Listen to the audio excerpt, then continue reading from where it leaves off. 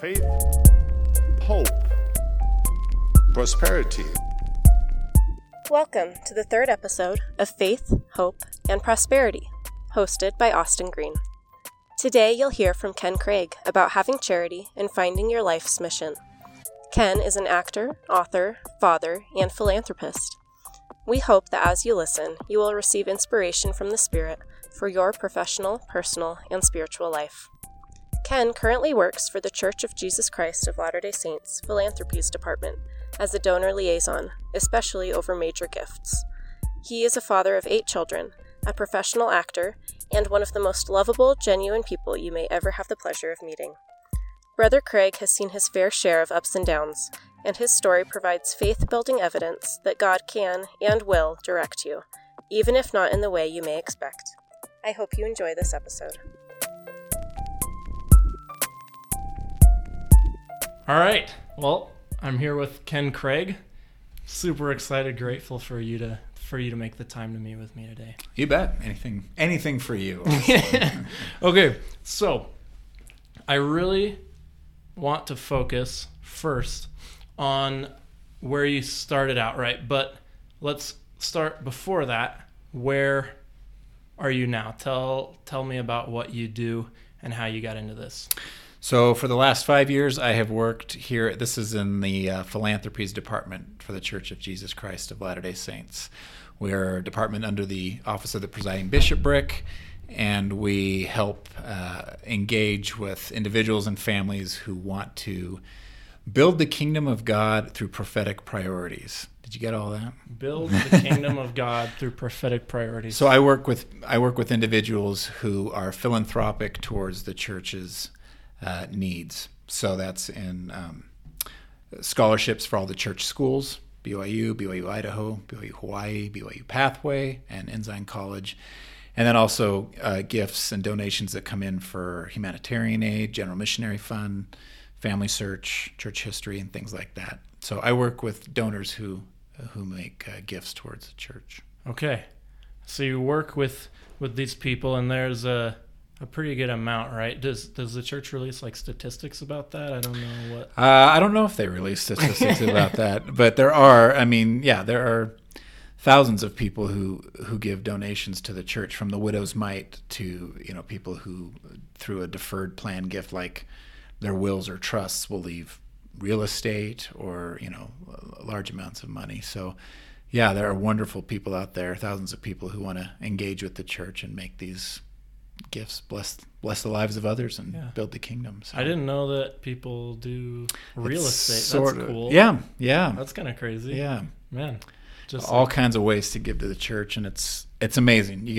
I get to interact with really remarkable people who have a desire to give, to bless the lives of others, to lift. So it kind of, I don't know, what do you think for you, meeting with these people, these people well, right? So what do you feel like is the biggest motivation for people? Because this is outside of tithing. Like if you're giving real estate to the church, why do people do that? I think they feel the spirit. I think there's a special spirit in philanthropy work. You are,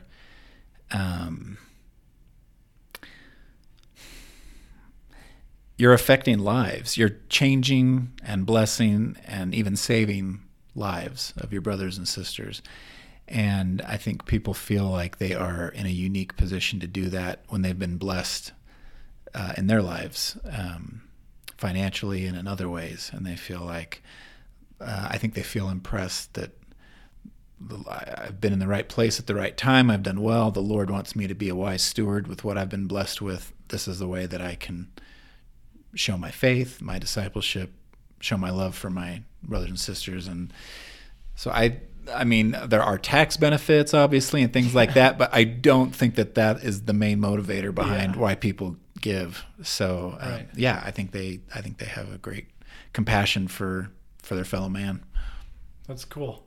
I love it. That's gotta be a good job environment. It's pretty great. Yeah. Not very much like negativity, nothing crazy. No, not really. It's it's a wonderful environment. Man. Okay, so we'll rewind a little bit then. So I want to see how you got here from where things started. So tell me about education and your mission a little bit. Okay. I attended BYU, graduated from BYU in advertising. When I started college, I had no idea what I wanted to do. I knew I wanted to go to college, mostly I think for the social benefits, but I knew I wanted to go to college. And so, yeah, I came, did my freshman year at BYU, left on my mission. I served in Portugal and had a wonderful experience, loved the people there. Came home, and I was always told, oh, when you're on your mission, you'll figure out what you want to do. Yeah. No, not for me. I was like, no, I still don't know. And I came home. I did a whole nother year, still kind of unsure of what I wanted to do. During that year, I got into a comedy troupe on campus at BYU. It was called the Garens. It was BYU's first sketch comedy and improv troupe. And I had some good friends in the group. And I think somewhere along the line, we probably toyed with the idea of maybe we could do this for a living. And that seemed kind of fun to do, something creative, kind of entertaining. But I didn't hear about a lot of people with families that made a living doing Comedy. Strictly improv. Yeah, strictly. I mean, that they're out there, but statistically, I didn't feel like it was going to be a tough market. Yeah, it would be a tough market, and I'm not that talented, so I was like, no, I don't know. So I looked at advertising, thinking, well, that's still something creative, and but also something I could support a family on. So that's why I kind of chose to go that direction, and got an English minor because I wanted to be copywriter, creative director at an ad agency. Okay. So yeah, graduated in advertising and got my first job with an ad agency in Las Vegas. Okay. I was actually doing public relations. So I'd done an internship at NBC in Burbank, California, and I thought maybe I'd go that direction. So then came back to BYU. Katie, my wife, was finishing her degree. She was also like 8 months pregnant with our first, and so I started applying for jobs and applied for a job with an ad agency in Las Vegas. And they called and they were like, "Hey, we'd like you to come interview, but looking at your experience and your resume, we think you'd be a better fit for public relations." And like we just had Abby, our oldest, and I needed a job. So I was like, "Yeah, you bet. I'm totally interested in public relations." Yeah. So I took a job there at the ad agency doing public relations, and I was there for a couple years, and then I don't know. Do you want to hear my whole career history, or is that? I mean, we can move off of that. So, you feel like your education right now, are you using that at all, what you learned in college? I'm not using it right now, specifically in advertising. And my career kind of zigged and zagged. So I was doing public relations, and then I had a neighbor who was like, "Hey, you should come. We need someone to do marketing in our bank." It was a local business bank in Las Vegas. And I was like, "Okay, well, I don't really know anything about banking." And he goes, "Oh, it's just selling money." So he lined up to sell. Everybody wants to buy it. Everybody wants that. So yeah, he lined up an interview for me, and I went and interviewed and got the job at this bank doing marketing. Cool. So I was there for a number of years, and then I had a friend in public relations who was like, "Hey, you should come work at this firm that I'm at." So I kind of jumped ship from the bank and went to this firm that very quickly, within months, shut its doors. Wasn't doing really well. Yeah. So then I went to a Christmas party and was talking to a buddy about, I'm looking for a new job. And a mutual friend of ours that was there was like, "Oh, I didn't know you were looking for a job. I'll hire you right now to do sales." And I said, "Oh, what are you selling?" And it's like, "Well, it's residential windows." Like, it's not money. Yeah, it's not money, but it is something people are interested in. Yeah, so we worked with home builders, selling windows, and I was like, "Well, I don't know anything about construction." And he's like, "You'll be fine." And I needed the job, so I was like, "Okay, I'll take it." So I did that for several years, and it was I loved the people I worked with. It was great. The industry started to slow down. Housing construction started to slow down in Vegas. So I started looking around again, and had a friend that did commercial insurance, like liability and workers' comp. And so I kind of started talking to him about coming on to work at the agency he was at, and he lined up an interview for me with the president. So I went and met with him and got a job doing insurance. Then I had to go get my insurance license.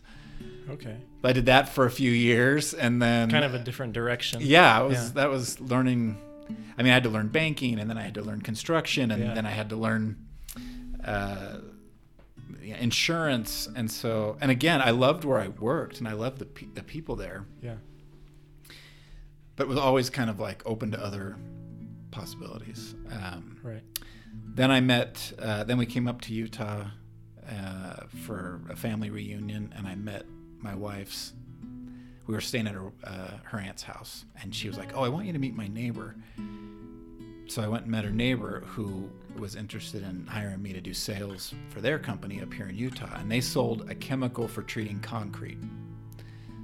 So it was another industry I didn't know anything about, but I was like, well, I think I could do sales. And so I jumped in and started doing that.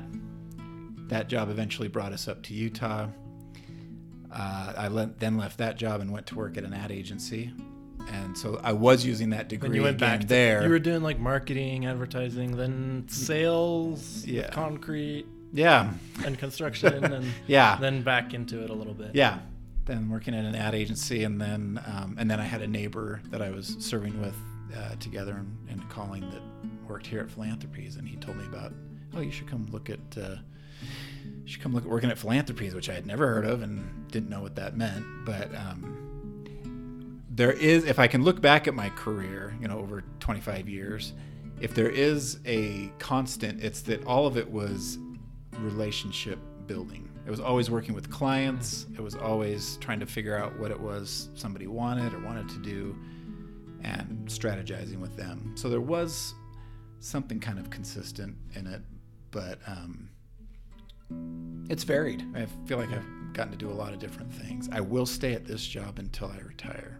Good, cool. Now that that's recorded, I have to do that. But I love it here. I think this is what I'll do the rest of my career. But yeah, it's been the pathway has gone kind of crooked, but I think that's the way it was supposed to. That was the direction it was supposed to go. Right.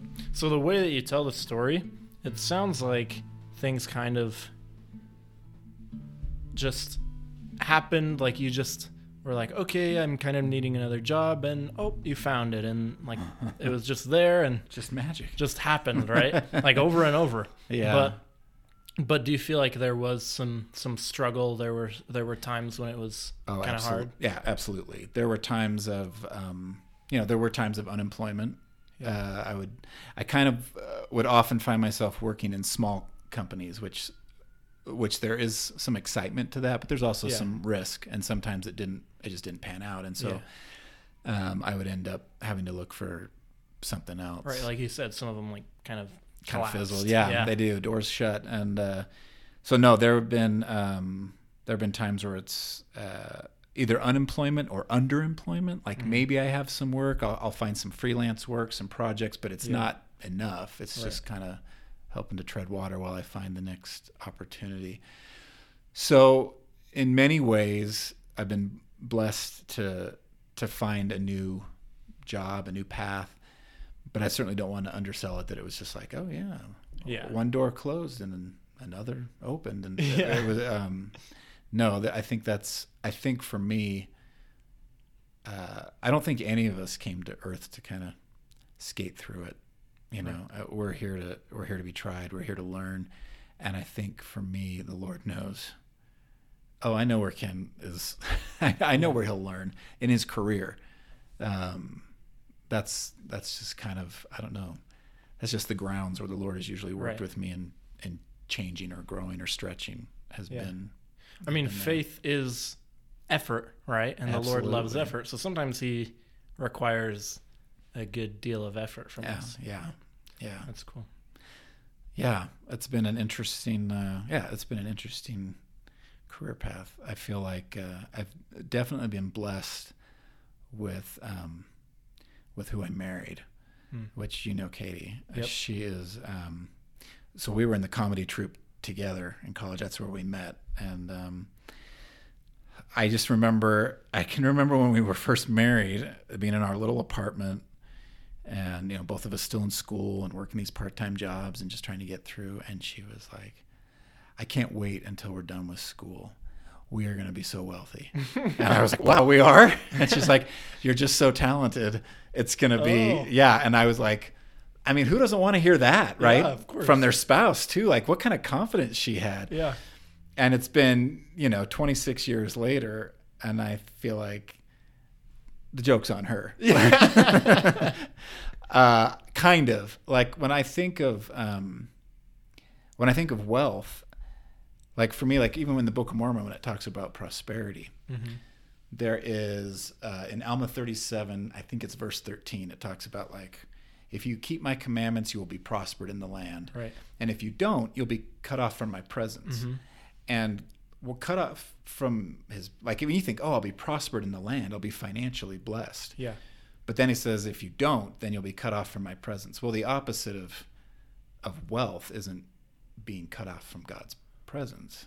It's I think there's more of a spirit of abundance. I think prosperity does include financial blessings, but I think it's also abundance of the spirit and of faith and of the people in your life and even your posterity and things like that. And so if you want to measure wealth in what I feel is I've been blessed with, I absolutely feel wealthy. Yeah.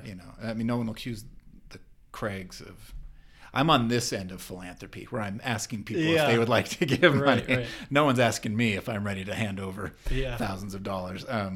But I definitely have felt prospered throughout my life, and so much of that has come because of my relationship with my wife. There have been these times where, during stints of unemployment or job transitioning, where I am stressed and she is even keel. Like she just has all the faith and confidence that things are going to be okay. And I'm like, it's a hard thing when you feel like you have a family that you are responsible for providing for, and you feel like I'm not doing a very good job of that right now. The stakes are high, right? Yeah. And so, I don't know. There have been times, where I just feel low and I'm like apologizing for our situation. I'm like, I'm so sorry. And she's like, for what? I'm like, for everything. She's like, no, this is not. You're gonna have to stop apologizing. Is what she usually says. Like, we'll be fine. Yeah. And we've been blessed. There have been lean times. There's been hard times. We've never gone without. We've always been blessed. And so that's cool. Yeah. Okay, so for me personally, I'm like freaked out about getting married and like working and college and doing everything. Like it's all right now. Yeah, this is your decade of decisions. Yeah. Right? Yeah. So how did you do that? What advice would you give? Like, it doesn't sound like you waited a super long time to have kids or anything.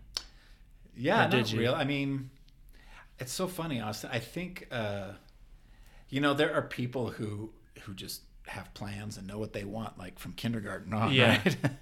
And like I said, I started college going, well, I'm not sure. Yeah. And I kind of started dating that way. Like, I'm not sure. Yeah. I want to get to know as many people as I can and find out what I like and what's a good fit and, how do our personalities line up and all of that. And I think there is definite benefit to dating a lot. You've heard I don't know if when you were younger, maybe you never heard my parable of the sandwich. When I was, when I came to BYU, there was a sandwich shop called Gandolfo's, and a friend of mine asked me to come with him. So I went and I got the Coney Island. It was this roast beef sandwich. I thought it was great. And we went back probably once a week for a year, and that's all I ate. And then, so then I asked out a girl that I worked with to lunch, and we went to Gandolfo's, and I was like, oh, what are you getting? She said, I want to get the Brooklyn Bridge. It's this turkey with bacon. And I'm like, what? that sounds so good. Yeah.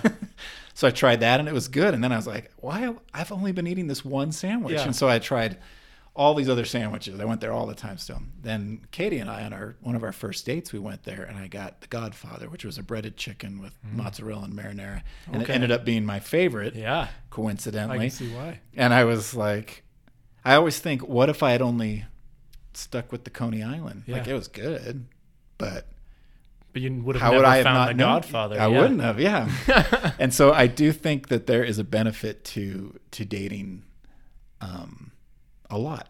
Huh. And so for me, I dated, and I even got in a couple of pretty serious relationships before I started dating Katie.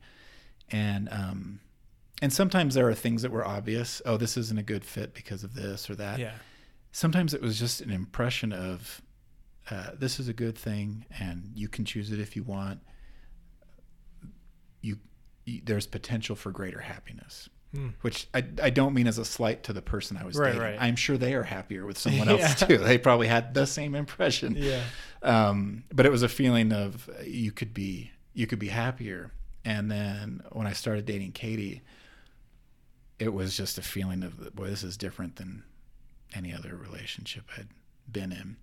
And I probably had I was nervous about getting married. It's a decision that will affect every day of the rest of your life. Eternity. Yeah, of eternity. I feel like eternity is much easier than mortality. Right. But yeah, it's for the rest of eternity. Yeah. It's not a small decision.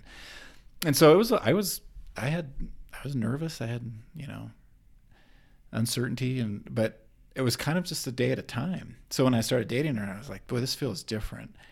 And the more, I'd also always kind of compartmentalized my life, right? Like, these are my friends here. This is my comedy troupe family. Right. This is who I work with, and this is who I'm dating. Yeah. And never shall they all meet. Yeah. And then I don't know why, but I remember when I was dating Katie, I was like, well, she's already in our comedy troupe family. Yep.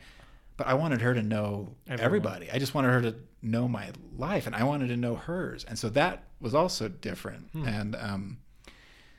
And I think because we had been friends before we started dating, we had seen each other in different light. I'd seen her stressed out. I'd seen her sad. I'd seen her elated. I'd seen her, and she'd seen me that way. And so it was, there was no performing for each other. It was like, what you see is what you get. And so, it just started to become a thing where I had confidence that we could build something happy together. Yeah. Which I don't think I'd had before. I felt like a spiritual confidence. This is going to be a good thing. We could build something really happy together. And I just didn't want to be without her. I just thought there's nobody like Katie. So there were some feelings that were immediate, but also it was gradual. So I don't know. My counsel would just be, find somebody who you feel equally yoked with. Do you know what I mean? Like, you're not having to do all the lifting in the relationship. Right. And who meets you kind of toe to toe spiritually, who's compassionate, who's forgiving. Those are kind of some of the attributes I always tell my kids. Someone who is filled with faith, someone who's compassionate, someone who's forgiving, and someone with a sense of humor. Because being able to laugh through things it just kind of softens the edges, right, of life. So that's my advice to you. That's cool. Yeah. Thank you. From there, where did kids come into it? Oh yeah, so we started having kids about 2 years after we got married. Okay. And we were finished. We had decided, I think when we first started school, we thought, well, we'll wait a little bit. And then we've been married about a year and a little bit, and we thought, well, okay, let's start praying about it. And we felt really good about starting our family, and it took a little while, but once we got started, we have 8 children, so it was kind of it was about every 2 years. And we were both from big families, and we were kind of excited to have kids. And I honestly don't think we ever talked about how many kids we were going to have until after our 6th. Oh man. After Becca was born, we were like, gee, how many do you think we're going to have? How many more can we do? Yeah. And then and we felt good about having another one. And then after 7, it became more of an intentional praying about it, and then we knew there was another one, and then after Hillary was born, after our 8th was born, we both felt like that's it. Yeah, that's all of them. They're all here. Yeah. And I, now they're adult. Now I'm expecting my first grandchild. Right, I've got 2 of my kids married and a son coming off his mission tomorrow, and I've got half of them are adult children now. And the stakes are higher. I'm remembering when they were like the physical exhaustion that comes of taking care of little kids.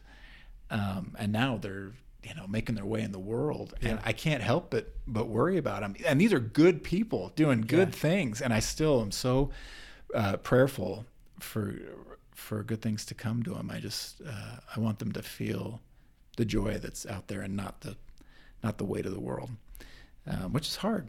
The world's loud. Wants you to stress, but there is so much. I feel like the family unit, like if you want a good world, and you need a good community, and if you want a good community, you need good families. Starts with the family. Yeah, I think a strong family strengthens the world. Yeah, and I have personally just found a lot of joy and a lot of fun with my kids. Not they're not perfect, but they're perfect for me. Like I just think the world of them, and I like spending time with them. So a lot of what motivated me in my career, and I didn't love every job I had, but I felt like it funded my life. Right. Like I didn't feel identified by my job. I felt like I'm doing this for my family, and that's kind of what always motivated me, even through the hard stuff. Was like, well, I want my family to be okay. I want them to be happy. I want them to have what they need. And so that's kids came along, and now grandkids are coming along. And for me, I can't recommend it highly enough. I love it. Yeah. you worry about them, but I don't think my highs would be as high without them. Yeah. So kind of what it sounds like to me, right, is the joy of having a family and seeing them grow, and just all of this is the focal point of life, and everything else is to get that. Yeah, right. That's right. Yeah. Whether it's education or work or this dating and all of the stress involved in everything, it's to have this great joy, right? Yeah. I think that's what Heavenly Father wants for us, right? Joseph Smith taught that each commandment was for our happiness, and I think that's what men are, that they might have joy. I think that our Heavenly Father wants us to be happy. I don't think He leads us I think He allows trials to come, because I think that's part of our learning, but I don't think He allows trials to come to break us. I think it's for our happiness. Yeah. So I think we can see it. It's there. But again, I don't mean to minimize trials. We all feel them. They're there. Talk to anybody. They're real. Yeah, Definitely. absolutely. Right. Absolutely. But worth it. Yes, that's absolutely. the key, right? Yeah. Worth it. So, okay, switching gears a little bit. Yeah. Thank you again. And great advice. I hope I'm giving you what you need. No. I hope you're getting what you need. This is so cool.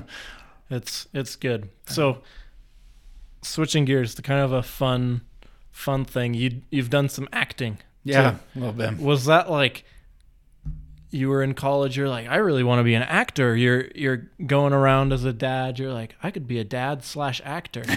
Or how did you fall into that? So a mission companion of mine became a good friend, and when we got off our missions, we were rooming together. And he was a theater major at the time, and his name's Lincoln Hoppe.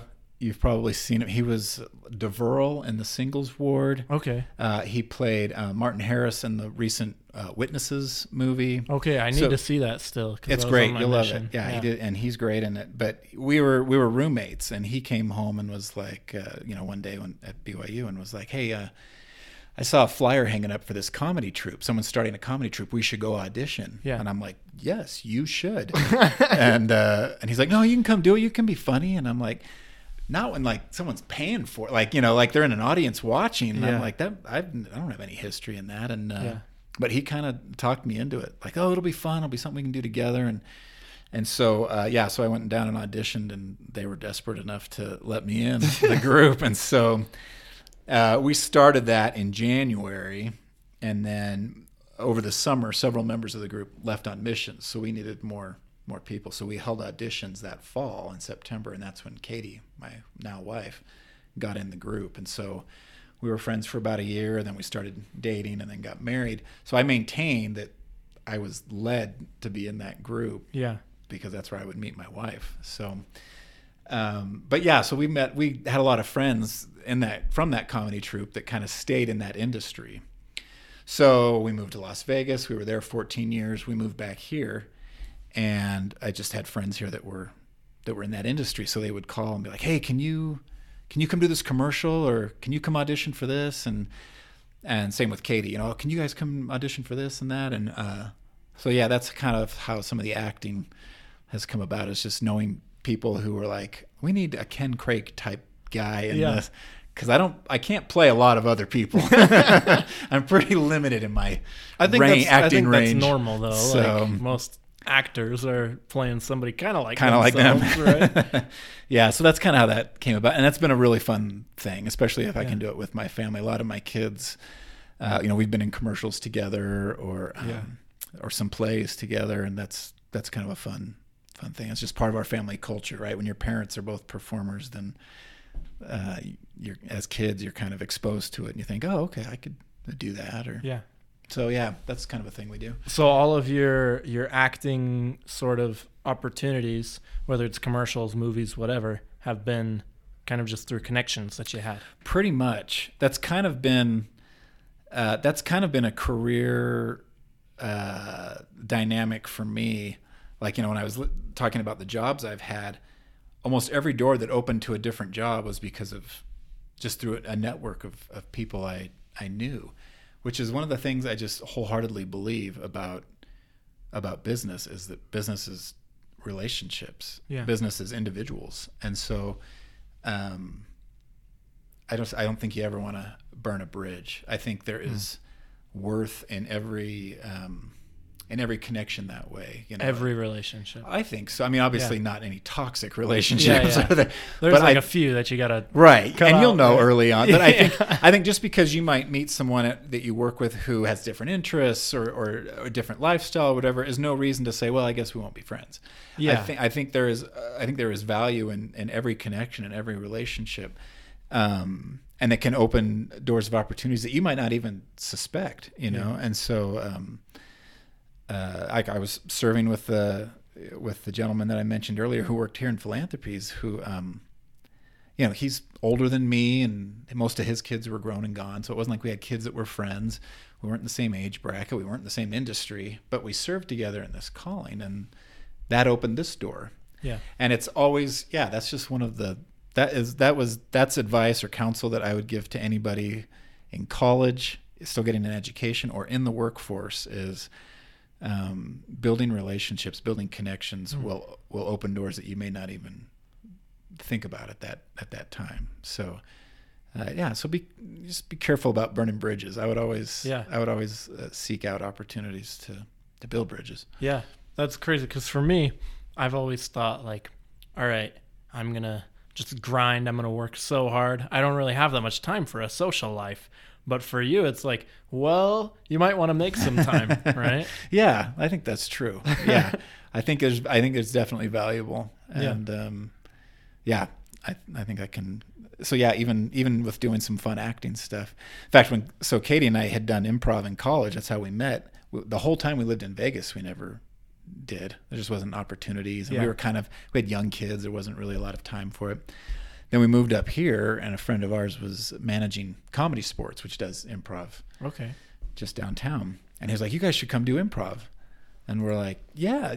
Like, we had literally not done it in decades. Yeah. So we're like, yeah, maybe sometime we will. Yeah.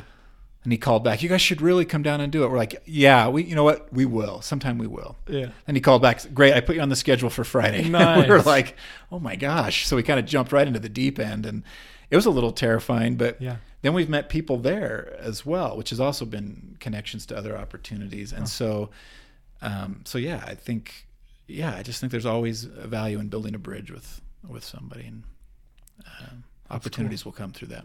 I promise that. I promise you. It sounds like, honestly, like a lot of your success in life in general, like all of this, a lot of your prosperity has come not through this traditional, like, get an education, and it's been on that path, right? You're going down this path of education, work, family, all of that, but it's like you did like an extracurricular thing. Yeah. And that opened up a ton of doors for you. And now you've done this other, it's been improv. Yeah. Yeah. Right? Yeah.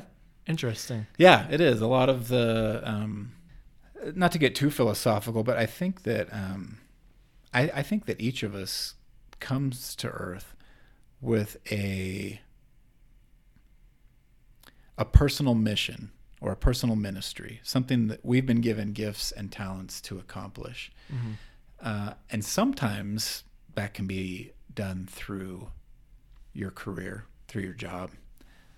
I think more often than not, it's just within your little sphere, your little world, meaning not just what you're doing for work, but who your neighbors are and who you serve with at church and whatever extracurricular things you might be doing. It might be sports or performing or whatever.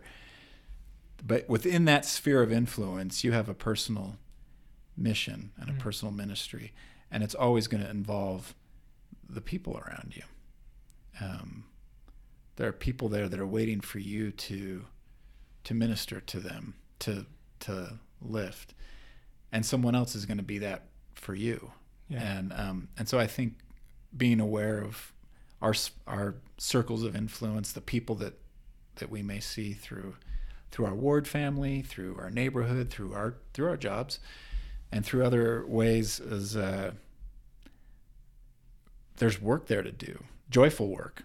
So I think that's been definitely blessed my life, being aware of those connections and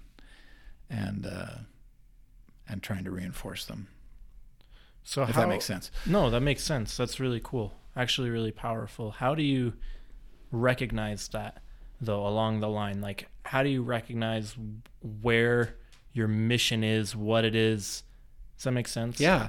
I think there are a few ways that you can be like directly aware of that. I think your patriarchal blessing can give you very specific information about. For you, has that been true? Yeah, it's told me my patriarchal blessing has outlined certain strengths, certain things to be mindful or aware of, like kind of warnings, and some opportunities. Yeah. That looking back at it now, I'm like, oh, that's what that was. You know, but at the time, it's sometimes hard to see it, but. But I think, patriarchal blessings can. I think life experiences. Ask your parents, what do you think some of my gifts of the Spirit are? Because they know you, right? Or even friends. What do you think some of my gifts and talents are? I'll tell you, one of the most powerful experiences for me was, this is going back to Katie, and one of those moments of unemployment. Yeah. It was right before I started working here. I was working at a company that shut its doors, and I knew that there was an opportunity here, but I knew I had to wait for it. The timing was such it was going to take a while. Yeah. So Katie and I were talking kind of one night, just kind of philosophically about work, about careers, and I was interviewing at places, and I came home and she's like, I've given this some thought, and I think we need to stop looking at your resume and what your experience has been and broaden that to what are your talents? Like, what do you bring to the table? Yeah. She's like, you're a good storyteller. You value relationships. You can strengthen people. You have a hard time sometimes seeing your own strengths, or I do. I don't feel like I'm really good at this. No, it's hard to see yourself accurately. You're looking outside all the time, right? So to have a spouse or a good friend who can do that with you. Like for me, when she was telling me this, like, you should be looking at a job where you can do storytelling and where you can strengthen people and where you can, build something and value individual relationships. And I'm like, what does that look like? Well, it turns out it looks like this job, man. And so I was, because that's what I do when someone makes a donation to humanitarian aid, I get to go visit them and say, here's the projects that we did with the donations that you made. And so I get to kind of tell a story of how they are impacting people's lives. Well, I love that. Yeah, that's got to be a cool spiritual thing. Yeah.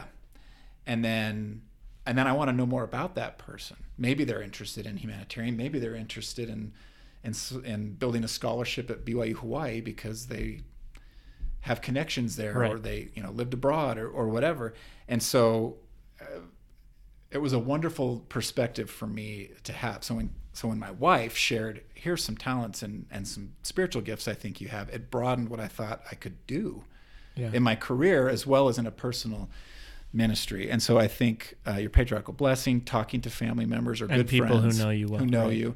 you might even just get a blessing, in a setting apart for a calling, or a blessing from a priesthood leader, and something could be mentioned that you think, oh, that. I also think you can pray about it. I mean, President Nelson has really encouraged us lately about learning to receive personal revelation, and I think there's so much value in that, and being able to be directed in your life is huge, is key. And so I think those are some of the ways that you can find what your personal mission or ministry is. I think if you have one, and you do, your Father in heaven wants you to know what it is, so you can do it. So you can exercise that, fulfill that prophecy that he's kind of made or whatever, right? That's cool. And so essentially you look at these traits, your spiritual gifts, we could say, and from that, look at the connections around you, your circle of influence, and apply those spiritual gifts. Yeah. Right? Yeah. And then you're golden. Yeah. That's what you do. Yeah, you are engaged in building individuals, right? So, I mean, President Nelson said, anytime we do anything for anyone that lifts them, that lifts their faith, then we're doing the Savior's work. We're building the kingdom on both sides of the veil. And so I think that is the work that we're all engaged in. Our personal or unique missions and ministries fit into that main work, but it's who am I specifically working with, and to love and to help, and how. I mean, how can I use my talents and abilities to do that? And sometimes it is in your career, but I think more than anything, your career can be a vehicle for those relationships that you build along the way. Yeah. So really, in your life, these loving relationships are essential. That's how you, I guess, see God's hand. For me, yes, absolutely. I think that's been a theme throughout. Cool. Yeah. Good.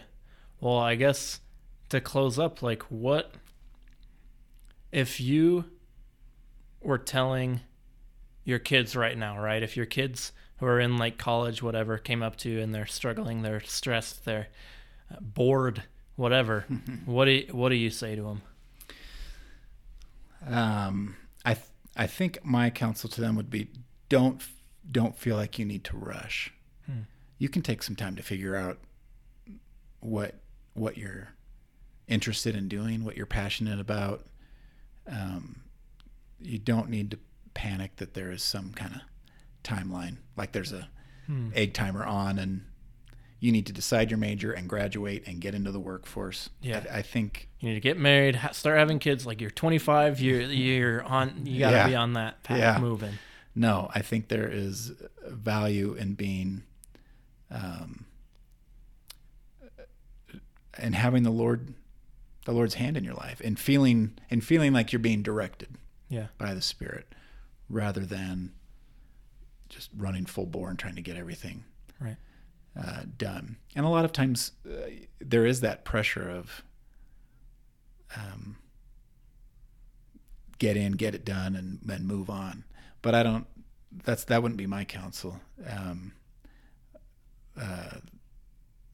You don't need to be in fifth gear. You can learn as you go, enjoy the experiences that you're having. They're for your benefit. I wouldn't put the car in park either. Right. But sometimes there are hills. You got to be in a lower gear, going a little slower. Yeah. So I think if you're building a relationship with the Holy Ghost, where you know how to receive personal revelation, and then you're willing to exercise that faith, trust the Lord, and kind of lean into it and move forward, and you see the Lord's hand, I think that's the most reassuring thing you want at this time of your life, right? I think a lot of people in that decade of decision, kind of in your time of life right now, are probably like, I am paralyzed by worrying that I'm going to do something wrong, that I'm going to make a misstep, Right. and then I've gone the wrong way down a path, and I think if you're being prayerful and you're seeking that reassurance through the Spirit, you don't need to worry that the Lord's not going to let you do that. Yeah. Really quick, this is another experience I just thought course. of. But at one time when I was jumping careers like that, and I was working a day job and 2 other part-time jobs, and this is when I was bishop. Mm-hmm. So I was stressed, and I was coming off of doing a project that had taken all night. It was early in the morning, and I called Katie, and I was like, I need you to talk me off the ledge. Like, I don't know what to do to make this work. Yeah. And she said, why don't you get a blessing from Tracy Truman, Uh-huh. a great mentor of mine. And I'm like, I don't want to bother him, which I think is a lot of times we feel like that. Yeah. I don't want to bother someone to ask for a blessing. I've never regretted asking for a blessing. Yeah. But I will still sometimes be like, well, I don't want to bother them. Yeah. Yeah. And so she was like, okay. So she got off the phone. She called me back like 2 minutes later. Well, I called Tracy Truman. He said, we can come tonight and you can get a blessing. Good. And so and that was my whole concern, was I keep trying different industries, Yeah. and I'm not making traction with them. Like, Yeah. what, am I doing this wrong? Yeah. So I'll never forget getting this blessing. And President Truman said, you've been given many gifts and talents, and that's why you've had many career opportunities, like varied career opportunities. And I'll tell you, Austin, it was so reassuring to me. Like, I haven't made a misstep. So I've done different jobs in different industries. I'm where I'm supposed to be. Yeah. And whatever's next will be the right thing also. It doesn't have to look like my neighbor who knew from kindergarten on that he wanted to be an accountant. Yeah. And now that's what he does, and everything seems to work out for him. That's not the case for everybody, and we shouldn't be comparing or measuring ourselves to however other people's lives are working out for them. That's between them and the Lord. And but I felt that reassurance. Yeah. So yeah, that would be my other counsel, is don't worry too much about making a misstep. If you are keeping covenants and you are seeking good things, the Lord's not going to let you walk off into the woods. Yeah. He'll direct you. He's And, there. Yeah, he's absolutely there every step of the way. Yeah. Well, thank you. Yeah. Thank you very much. Thanks for listening. Thanks for listening. Sorry if I feel like I rambled a lot. No, but, it's an interview, right? I want to hear from you. I don't have anything that I don't have that experience. So, well, I think you're doing good things already. well, thanks. Well, awesome. Then we'll close there. Thank you bet. so much. Thanks for the opportunity. Thanks for listening to Faith, Hope, and Prosperity, hosted by Austin Green. Find and follow us on Instagram, Facebook, YouTube, and wherever you listen to your podcasts.